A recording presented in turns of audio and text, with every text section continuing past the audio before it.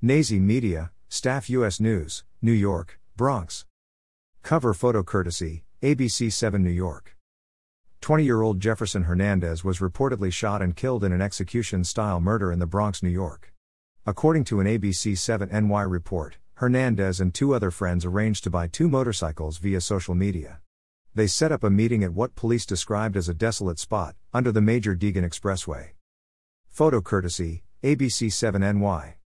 Police say 23-year-old, Manuel Reyes, allegedly pulled out a gun and shot Hernandez in the face multiple times, when Hernandez and his two friends arrived at the meeting spot. The two friends who witnessed Hernandez's death were reportedly uninjured. Detectives reportedly spoke with them. Reyes was arrested and charged with murder and manslaughter.